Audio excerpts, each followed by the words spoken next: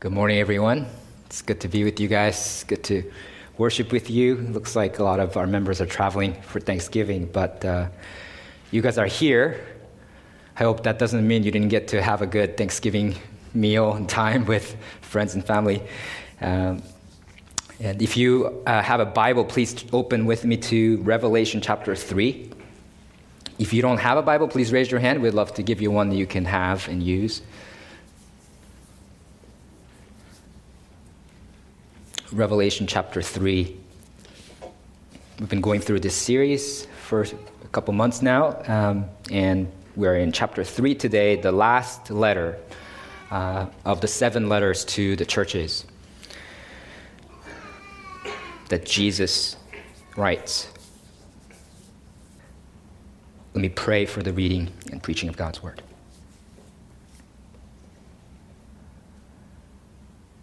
Father, you are the God, the Ancient of Days, the God of all truth. Your word is truth, and your Son Jesus is the faithful and true witness. And so, Lord, today we want to hear from you. We want to be adjusted by your perspective. We want to submit to your commands. So we humble ourselves before you.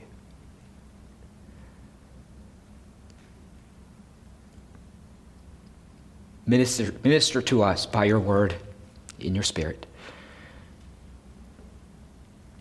Make us a church that is zealous for you, for your glory. Fill us more and more with your spirit.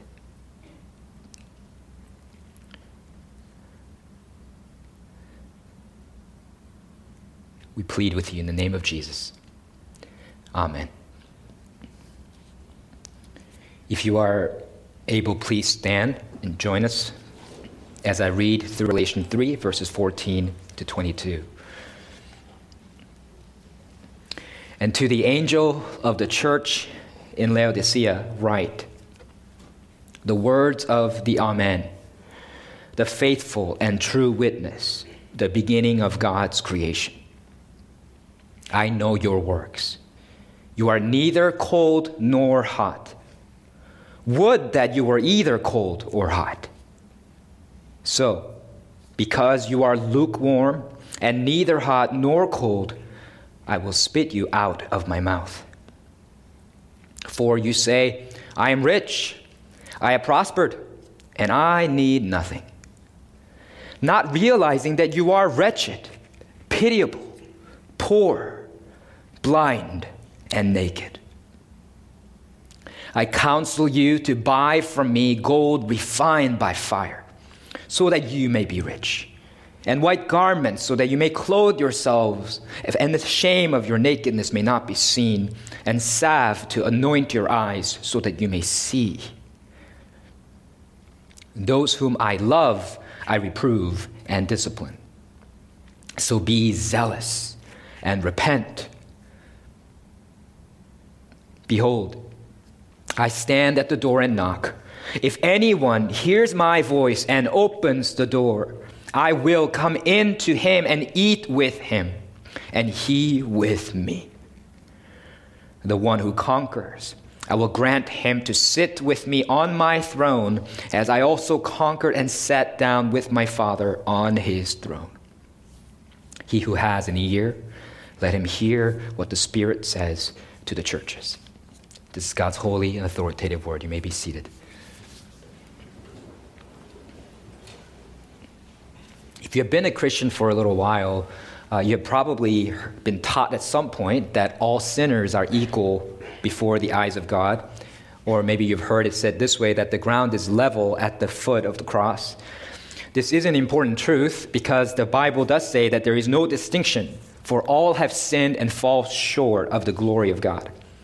God makes no distinction between sinners because all of us have fallen short of God's standard, and all of us need to be justified by God's grace as a gift through the redemption that is in Christ Jesus. So imagine comparing two sinners in their level of sinfulness, like comparing two people's heights. For example, Connor.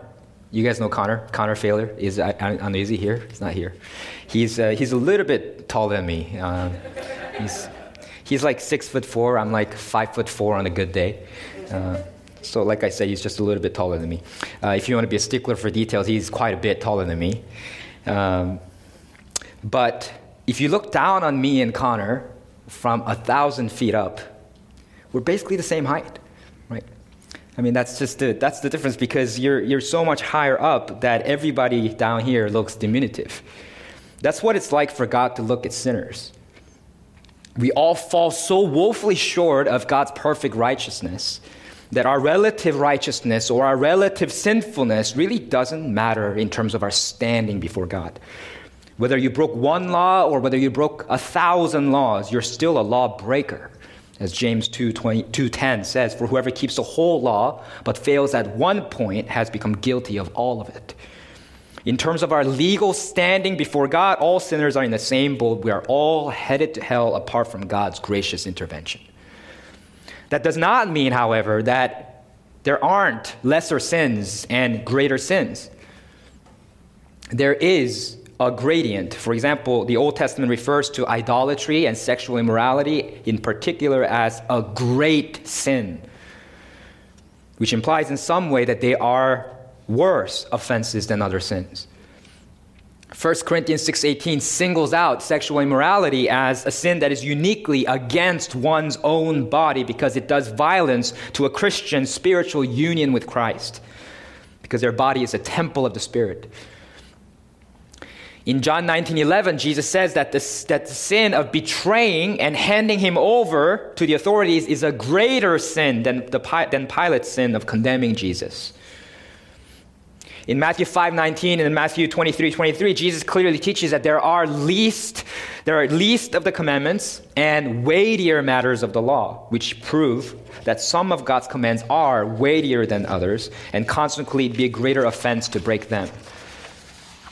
I say all of that to demonstrate a simple point that not all sins are equal. Some sins are worse than others. Not in terms of our legal standing before God, but in terms of their relative weightiness. Some sins are more dangerous than others. Some sins are more insidious than others. And the sin that is at the root of all other sin is pride. It was the first sin. Before Adam and Eve ate the fruit of the tree of knowledge of good and evil, they had pride in thinking that they can, quote, be like God, knowing good and evil. They thought that they could be themselves the arbiters of good and evil in the place of God. They thought that they knew better than God what is actually good for them. C.S. Lewis famously wrote in his book, Mere Christianity, that the essential vice, the utmost evil is pride. Unchastity, anger, greed, drunkenness, and all that are mere flea bites in comparison. It was through pride that the devil became the devil. Pride leads to every other vice. It is the complete anti-God state of mind. End quote. And if I may take that one step further, among the various kinds of pride, there is a particular type of pride that is especially stealthy and therefore dangerous among Christians, and that is spiritual pride. Jonathan Edwards warns of it in this way. The first and worst cause of errors that abound in our day and age is spiritual pride. This is the main door by which the devil comes into the hearts of those who are zealous for the advancement of Christ. It is the chief inlet of smoke from the bottomless pit to darken the mind and mislead the judgment. Pride is the main handle by which he has hold of Christian persons and the chief source of all the mischief that he introduces to clog and hinder a work of God. Spiritual pride is the main spring, or at least the main support of all other errors. Until this disease is cured, medicines are applied in vain to heal all other disease. It is by spiritual pride that the mind defends and justifies itself in other errors and defends itself against light by which it might be corrected and reclaimed. The spiritually proud man thinks he is full of light already and feels that he does not need instruction, so he is ready to ignore the offer of it. Because of the nature of spiritual pride, it is the most secret of all sins. There is no other matter in which the heart is more deceitful and unsearchable, and there is no other sin in the world that men are so confident in. The very nature of it is to work self-confidence and drive away any suspicion of any evil of that kind. There is no sin so much like the devil as this, for secrecy and subtlety, and appearing in great many shapes that are undetected and unsuspected. If you think that's a bit hyperbolic, it's not. Jonathan Edwards is not alone. Many teachers, pastors, theologians throughout church history have said this very thing. Spiritual pride is difficult to detect because it is by its very nature self-concealing. It's like pancreatic cancer, which has the highest mortality of all the major cancers. One of the main reasons for its deadliness is that pancreatic cancer is nearly impossible to catch early. The pancreas looks like a comma that's like fallen on its side. Some of you guys are doctors, you guys know what I'm talking about. And it's like nestled, it's cupped by the small intestine, and it's like hidden behind the stomach, the upper abdomen, and then it meets the tail, it ends in the spleen. So it's hidden, surrounded by, and hidden behind all these other internal organs, so that pancreatic tumors are impossible to see or feel during routine medical exams. And so only way to find them, to detect them, is by imaging tests like ultrasound and CT scans and MRI scans and PET scans. But people with pancreatic cancer usually don't sign up for those imaging tests. Why? Because in its early stages, pancreatic cancer is what some doctors call the silent disease, because it often has no presenting symptoms in its early stage. So it's only when it's advanced beyond cure, often, when it's harder to treat, that pancreatic cancer becomes detected. And that's why it's so deadly.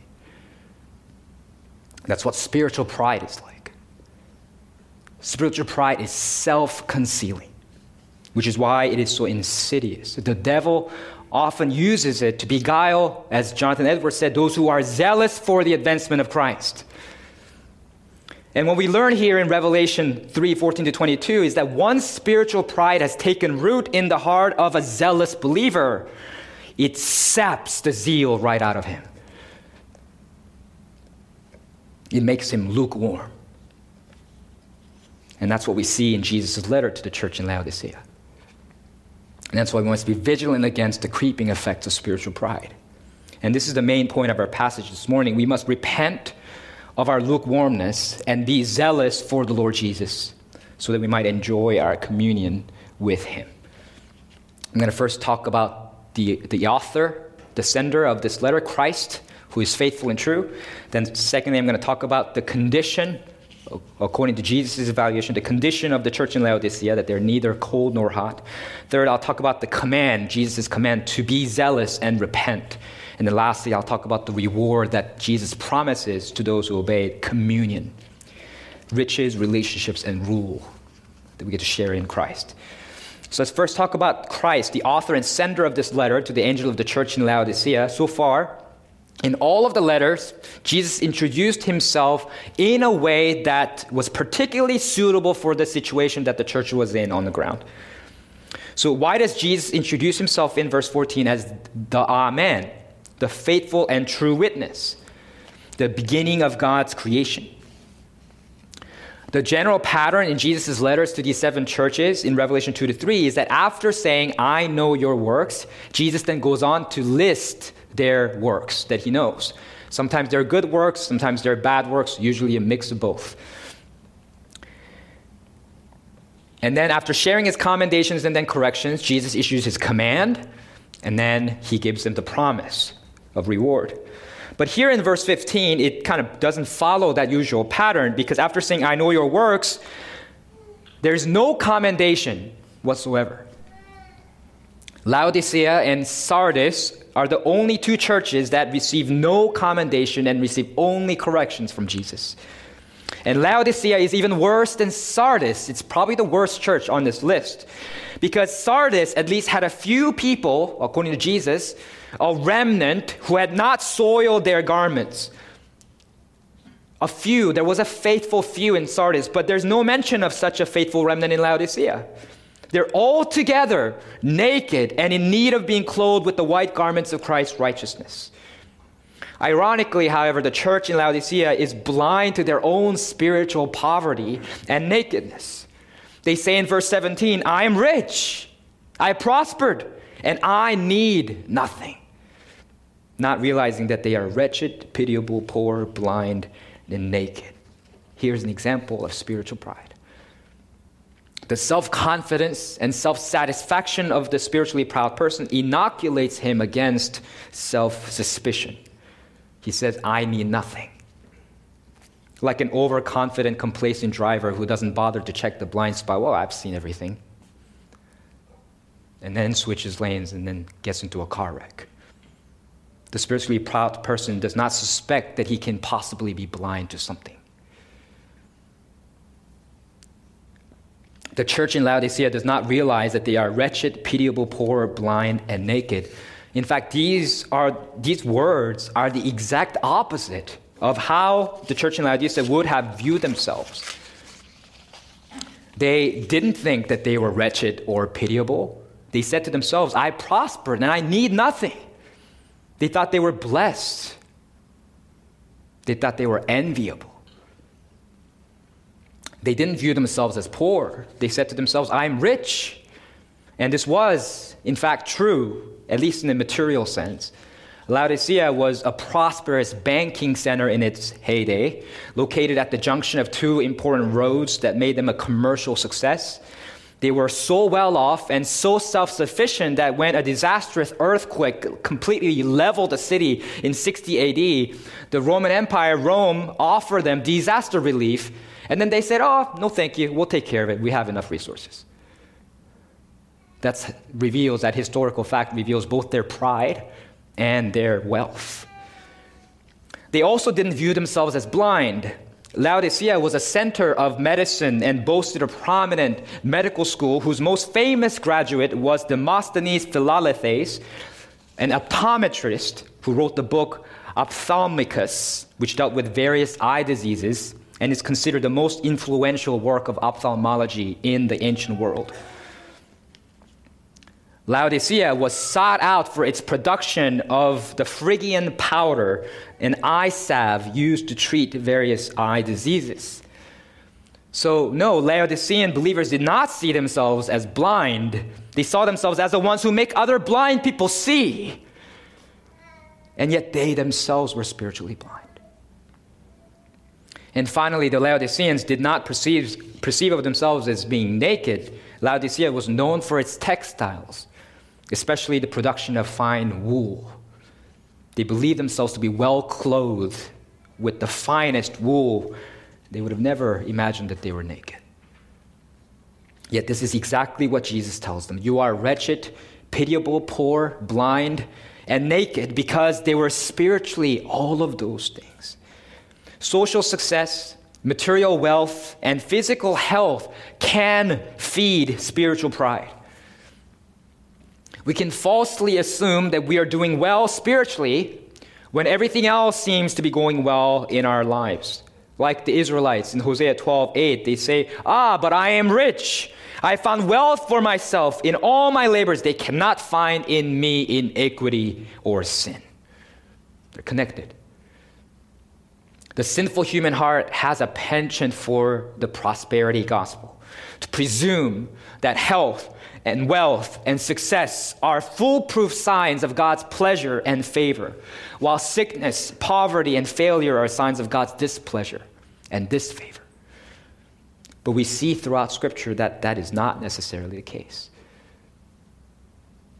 So in order to expose their self-deception and convince the church that thinks I need nothing, that in fact they're very needy, Jesus introduces himself to them as the Amen, the faithful and true witness, the all-seeing one, the only one who truly has no blind spot.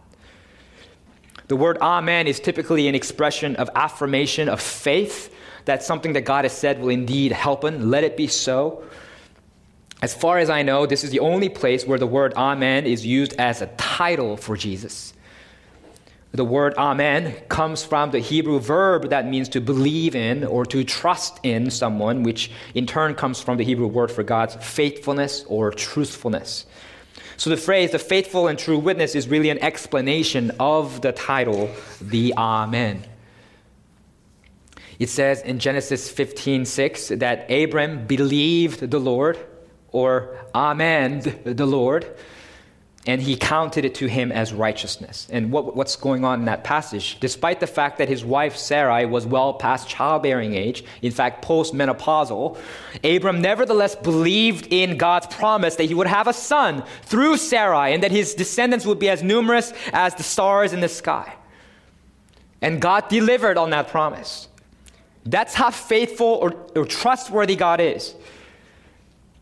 I've said this to you before. When you're faced with two options, an impossibility and the promise of God, you can bank on it that the promise of God will happen. Because God's word and his promise is more reliable than natural law, more reliable than logic, more reliable than common sense.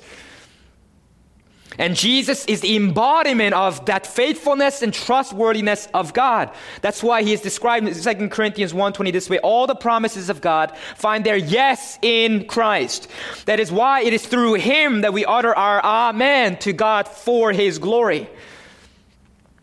Because all the promises of God find their fulfillment ultimately in Jesus, it's through Christ that we can say amen to all of God's promises, trusting that not one of his promises will fall to the ground. That's why Jesus introduces himself this way, the Amen, the faithful and true witness. He's telling the church in Laodicea, I am the true and faithful witness. My assessment of you is more true and reliable than your self-assessment. You think that you are rich, but I say that you are poor, so listen to me and repent. What about the following phrase, the beginning of God's creation in verse 14? The phrase does not mean that Jesus is the first thing that God created. That's a heretical belief held by the Jehovah's Witnesses. They believe that Jesus is the preeminent creature, but that they nonetheless believe that Jesus is a created being. That's a grave, unbiblical error. In Revelation 5, the four living creatures, which represent all the creatures that God ever created, they fall down before the Lamb, which is Jesus, and they worship Jesus. Jesus is clearly viewed in that scene not as one of the creatures that God created, represented by the four living creatures, but as the Creator, as God, who is separate from them. Moreover, later on in Revelation 19:10, John tries to fall down to feet and bow down and worship a mighty angel, and then the angel stops him and says, you must not do that, because I'm a fellow servant with you, and your brothers who hold to the testimony of Jesus worship God. So then Jesus, the Lamb of God, early in Revelation, accepts the worship that even a mighty angel is unworthy to receive, because Jesus is far greater than a creature. The word translated beginning here is a Greek word that can also be translated as the origin, or the source, or the ruler, as it's translated in Luke 12:11 and Romans 8:38. So then the phrase, the beginning of God's creation, is not saying that Jesus was the first part of God's creation, but it's saying that Jesus is the origin of all of God's creation and the ruler over all of God's creation. This is confirmed by what Paul says, the parallel in Colossians 1:15, where Jesus is called the firstborn of all creation. Once again, that does not mean that Jesus is the first being that God created. How do we know that?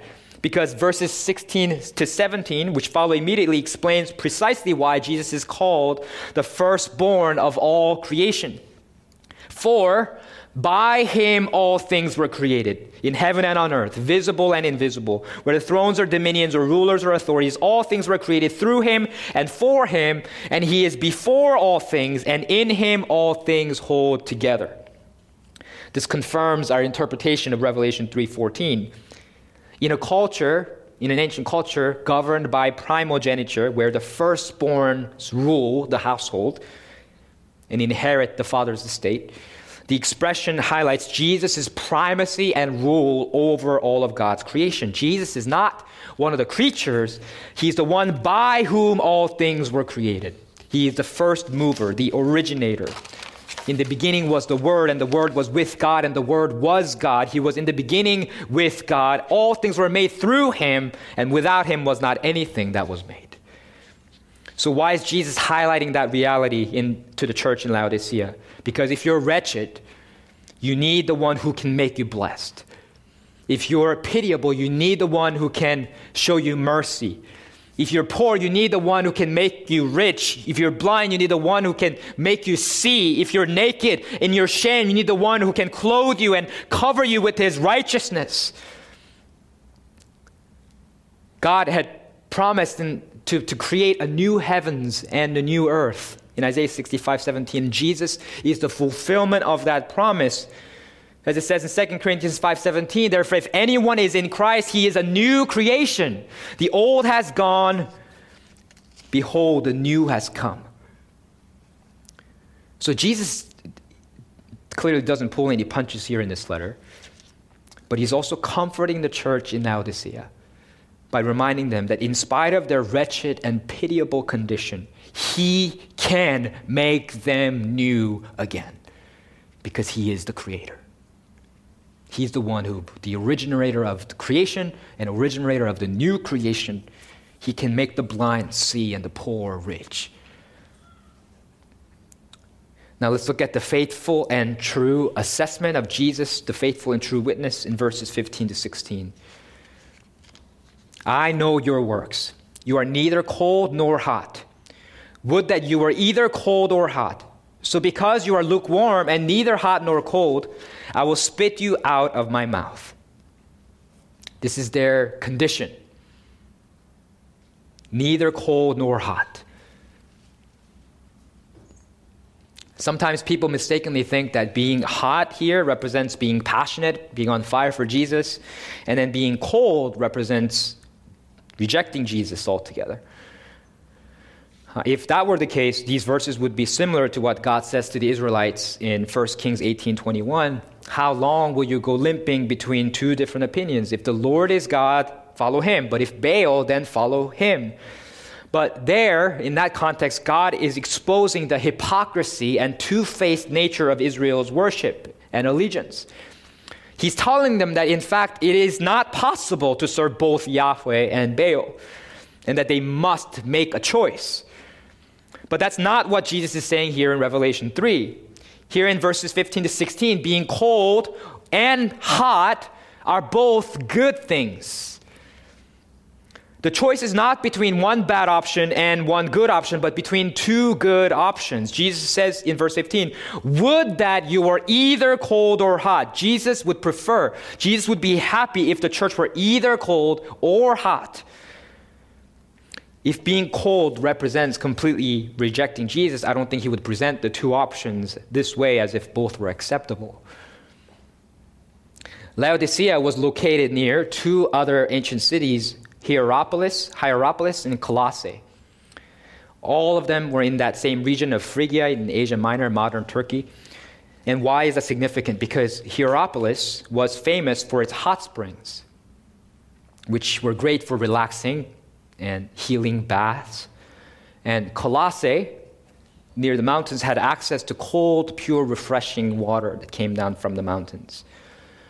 But Laodicea, removed from that cold water from the mountains, which by the time it was transported to where they are, it would be heated and it would be lukewarm.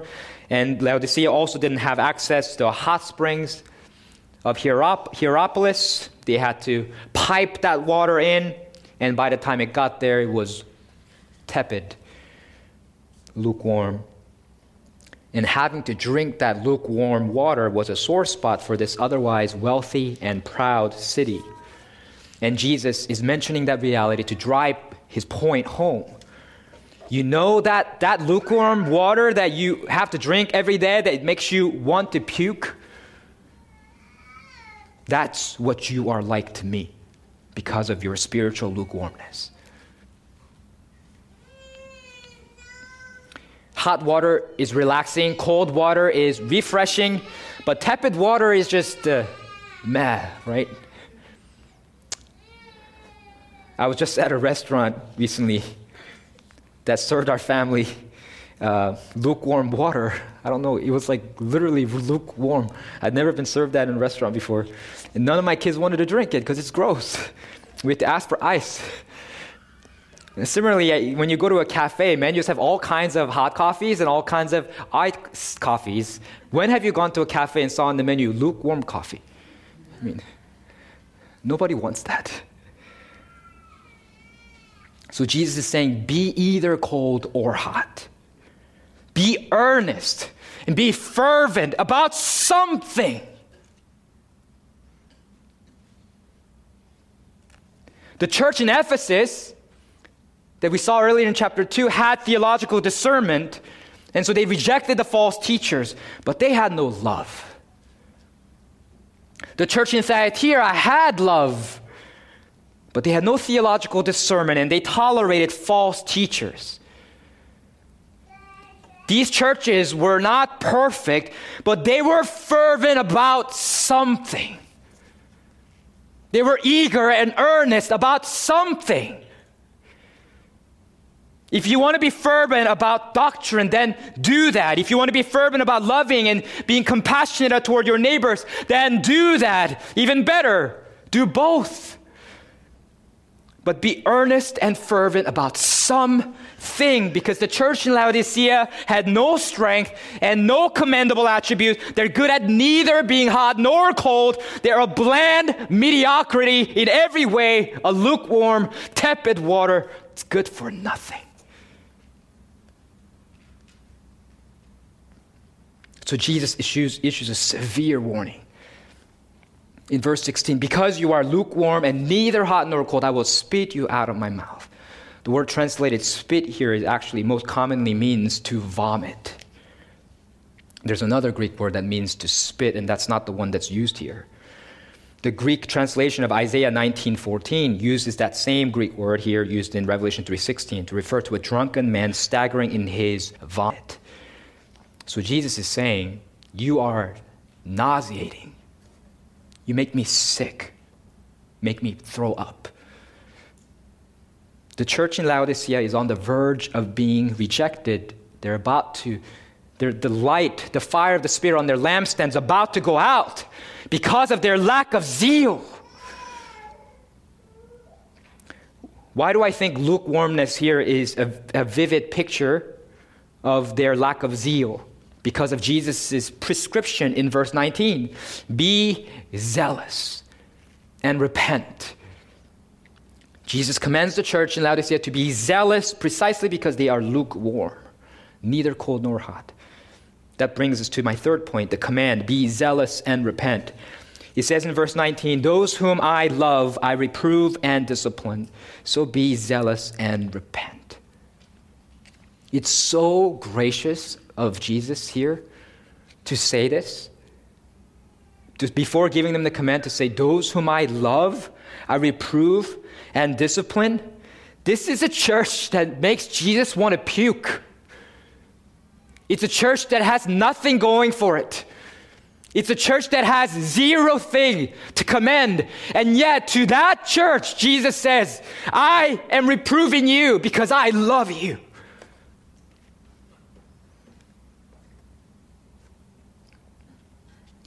I know these things are hard to hear, church in Laodicea, but I want you to know that I'm disciplining you because I love you. You've got nothing lovable about you, and yet I love you because you are mine.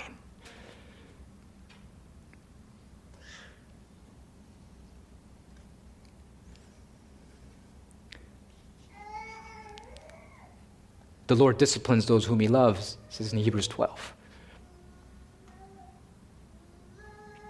A father disciplines the son, the child that he loves. That's why I think even though the church in Laodicea is on the verge of ceasing to be a true church, they are a true church because Jesus reproves them, because he loves them. Because, as we saw earlier in Revelation 1, they still have the golden lampstand. Their lampstand is one of the 7 golden lampstands before God's throne. And they have an angelic representative in heaven.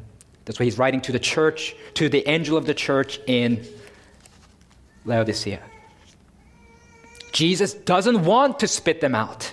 Jesus doesn't want to vomit them out. So this warning serves to preserve them, to bring them to repentance so that that would not happen.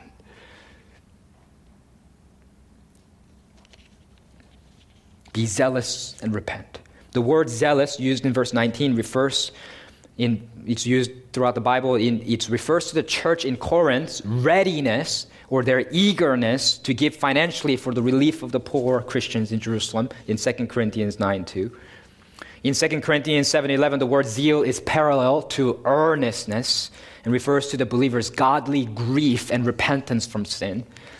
In John 2:13-17, Jesus is turning over tables and driving out the money changers from the temple because it says, quoting Psalm 69:9, zeal for your house will consume me. Because Jesus was consumed by zeal for the house of the Lord, which should have been a house of prayer and not a house of trade.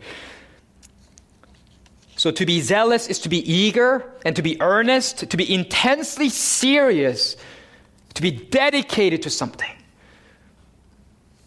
But don't get me wrong, by zeal, I'm not just referring to mere emotional fervor. People have different upper and lower registers of emotions. And so a person's emotional expressiveness is not necessarily an accurate indicator of their zeal. So what then is an accurate indicator of their zeal? English pastor J.C. Ryle from the 1800s helpfully describes Christian zeal in this way. I think we have the quote to show. A zealous man in religion is preeminently a man of one thing. It is not enough to say he is earnest, hearty, uncompromising, wholehearted, fervent in spirit. He only sees one thing. He cares for one thing. He lives for one thing. He is swallowed up in one thing, and that one thing is to please God. Whether he lives, whether he dies, whether he has health or whether he has sickness, whether he is rich or whether he is poor, whether he pleases man or whether he gives offense, whether he is thought wise or whether he is thought foolish, whether he gets blame or whether he gets praise, whether he gets honor or whether he gets shame, for all this the zealous man cares nothing at all. He burns for one thing, and that one thing is to please God and to advance God's glory. If he is consumed in the very burning, he cares not for it. He is content. He feels that like a lamp, he is made to burn. And if consumed in burning, he has but done the work for which God appointed him. Are you a man or are you a woman who is consumed with the one thing? But one thing I do, Paul said, forgetting what is behind, but straining toward what is ahead, so that I would press on toward the goal for the prize of the upward call of God in Christ Jesus. The one thing. One thing, David prays, I have asked of the Lord.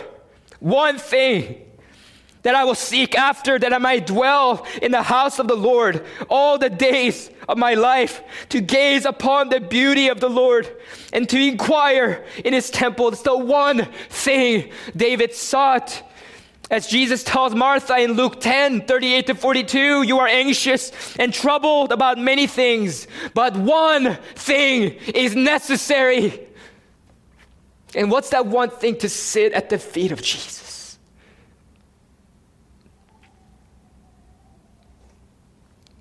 And here's a telltale sign that you're losing your zeal. Look at verse 17. You say, I'm rich, I prospered, and I need nothing. That's the telltale sign. Self-sufficiency. Spiritual complacency. That's the telltale sign of lukewarmness. When was the last time you clung to Jesus because you realized your desperate wickedness and your dire need for His mercy? When was the last time you fell upon your knees in prayer because you realized that your utter weakness and complete helplessness and Jesus is all sufficiency?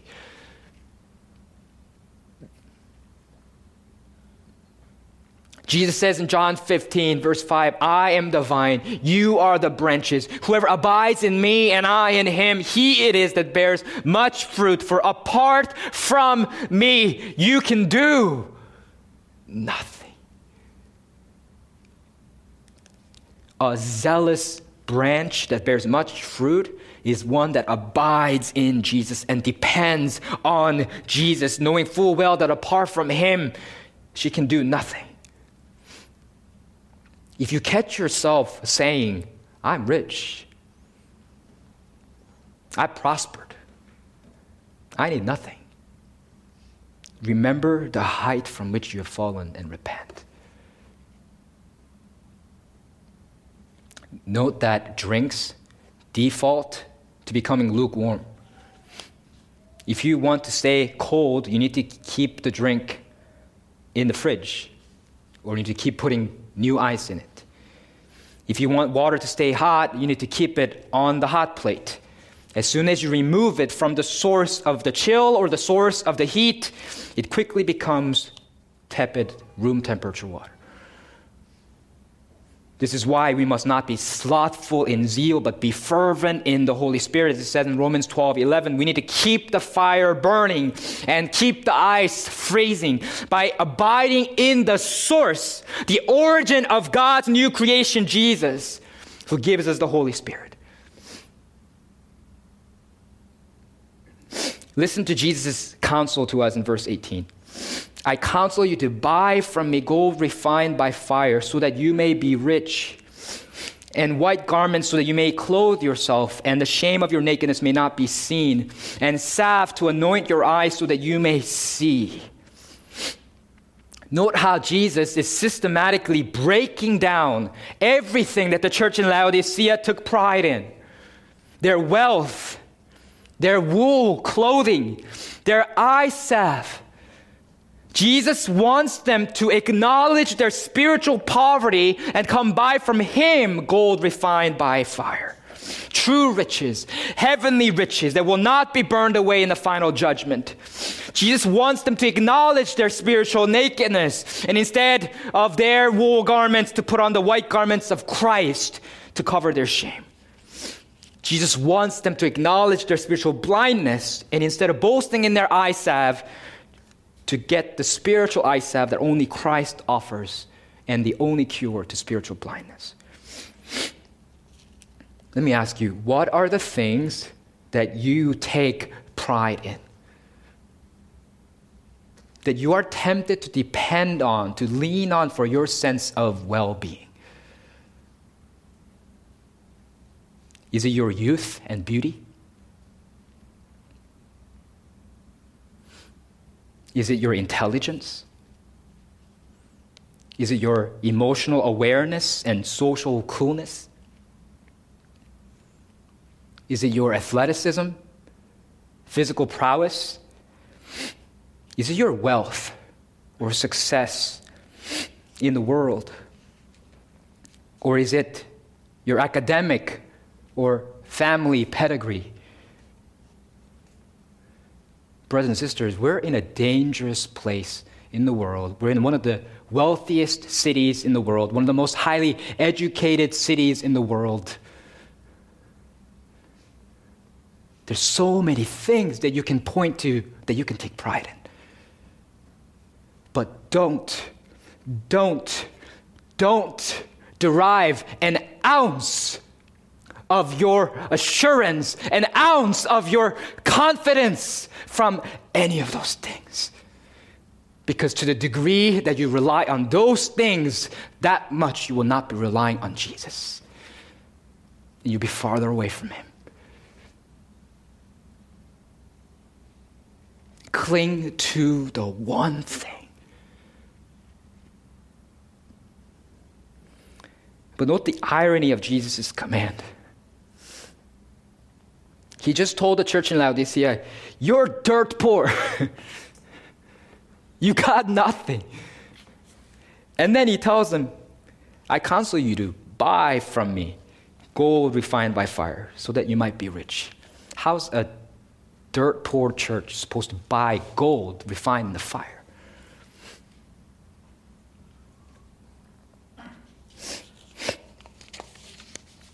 Remember our call to worship from Isaiah 55. Come. Everyone who thirsts, come to the waters. And he who has no money, come buy and eat. Come buy wine and milk without money and without price. Why do you spend your money for that which is not bread and your labor for that which does not satisfy? Listen diligently to me and eat what is good and delight yourselves in rich food. Incline your ear and come to me. Hear that your soul may live, and I will make with you an everlasting covenant, my steadfast, sure love for David. We can buy heavenly food and heavenly riches and gold refined in the fire without money and without price because Jesus has paid the price. The penalty for sin is death and separation from God, and we were all once slaves to sin, and not a single one of us could afford that ransom price to secure our freedom. But God paid that price in Jesus Christ, his only Son, on the cross, because he died for our sins and was raised from the dead. We were like that. Imagine like a homeless orphan just walking along the street and on Thanksgiving Day, and he looks into a well-lit house in their dining room, and there's a beautiful family, and they're enjoying a sumptuous feast, and then he's looking longingly, but he cannot afford it. He has not a penny to his name.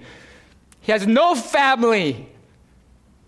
And God the Father took his Son, make him take our place, so that we can be brought into his family, adopted as his children, so that we can enjoy a heavenly feast without any money, without any price, because he paid the price.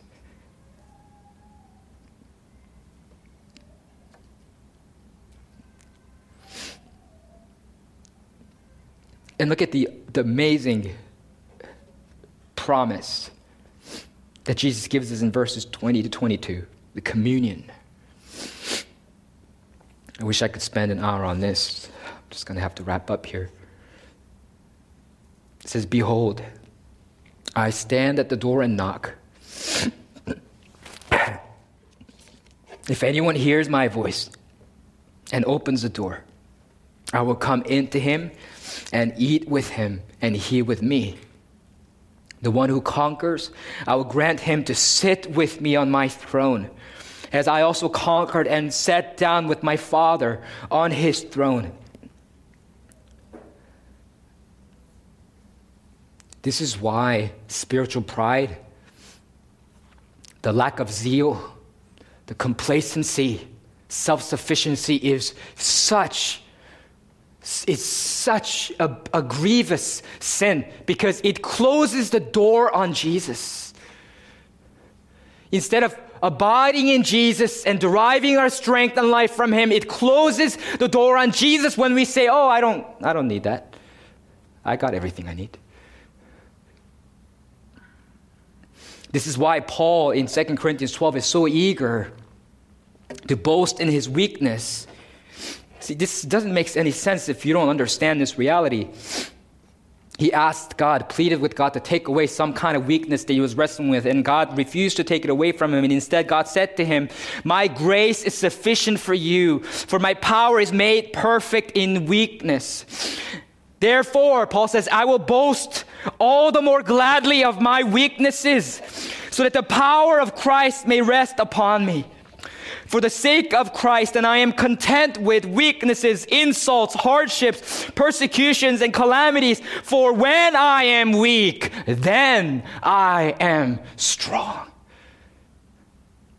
That's why as Christians, we boast in our weaknesses. Here are all these things that I'm weak at. Here are all these things that I cannot do, that I'm not good at. Here are all these things in which I have suffered.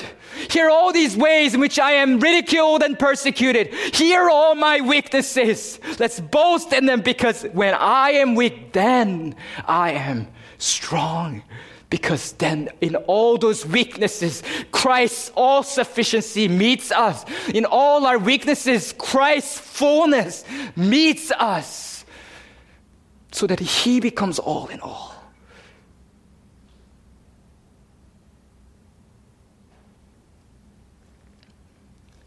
Don't you want that communion with Him? Look at how intimate this picture is. Table fellowship in the ancient world especially, but even in our day, implies intimate relationship. You don't get a random stranger out on the street and invite them to your house for a dinner. You invite your friends to dinner. Jesus is offering His friendship, which is remarkable because He is the King. I will come eat with you.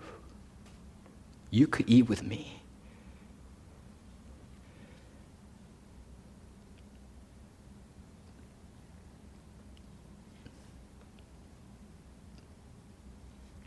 This is not speaking of unbelievers needing to open the door of their hearts to receive Jesus. He's talking to a church here. In what ways, through your own self-sufficiency and in your pride, are you shutting the door on Jesus instead of opening up your weaknesses and letting Him come in? And if we do that, He says, the one who conquers and endures to the end, I will grant him to sit with me on my throne, as I also conquered and sat down with my Father on His throne. This is a promise for the future, the ultimate fulfillment of this. But even now, those who put their faith in Jesus get to reign with Jesus. Ephesians 1:21 teaches that God the Father raised Jesus from the dead and seated Him at His right hand in the heavenly places, far above all rule and authority and power and dominion, and above every name that is named. And then shortly thereafter in Ephesians 2:6, it says that God raised us up and seated us with Jesus in the heavenly places in Christ Jesus. That's our lot. You get to reign with Jesus at the right hand of God the Father. Reign with Jesus, who has all authority and dominion and power and rule. Compared to that, how poor is Elon Musk, Jeff Bezos? They're dirt poor. Compared to that, how weak and powerless is Joe Biden, Xi Jinping, and Vladimir Putin? How weak, how powerless. Do you see the kind of power, kind of wealth, the kind of privilege we've been offered in Jesus? Let's claim that by being weak and humble, being zealous, by abiding in Jesus. Let's pray together.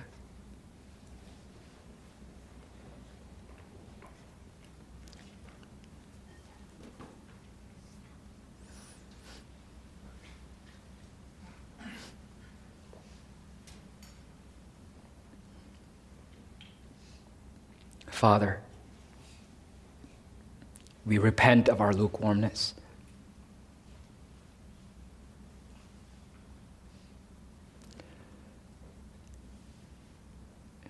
But we dare not try to manufacture or produce this zeal with our own willpower, for we know that it comes from you.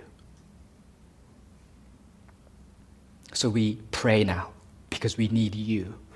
We need you to make us burn hot for your glory. Make us a church that is about the one thing,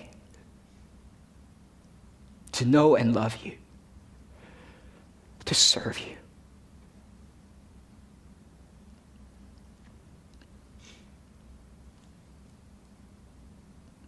Oh, make us zealous.